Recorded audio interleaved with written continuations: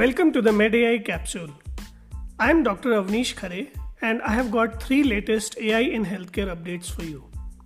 First, hospitals are now using AI to combat doctor burnout.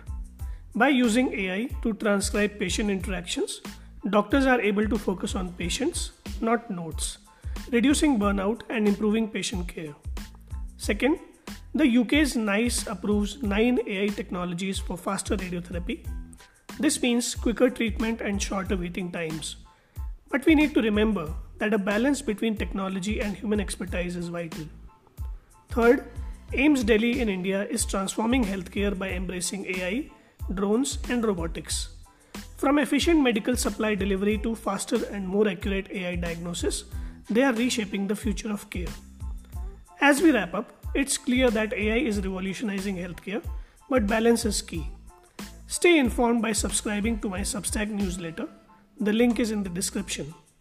Stay curious and join us on the next MedAI capsule as we continue to explore the dynamic world of AI in healthcare.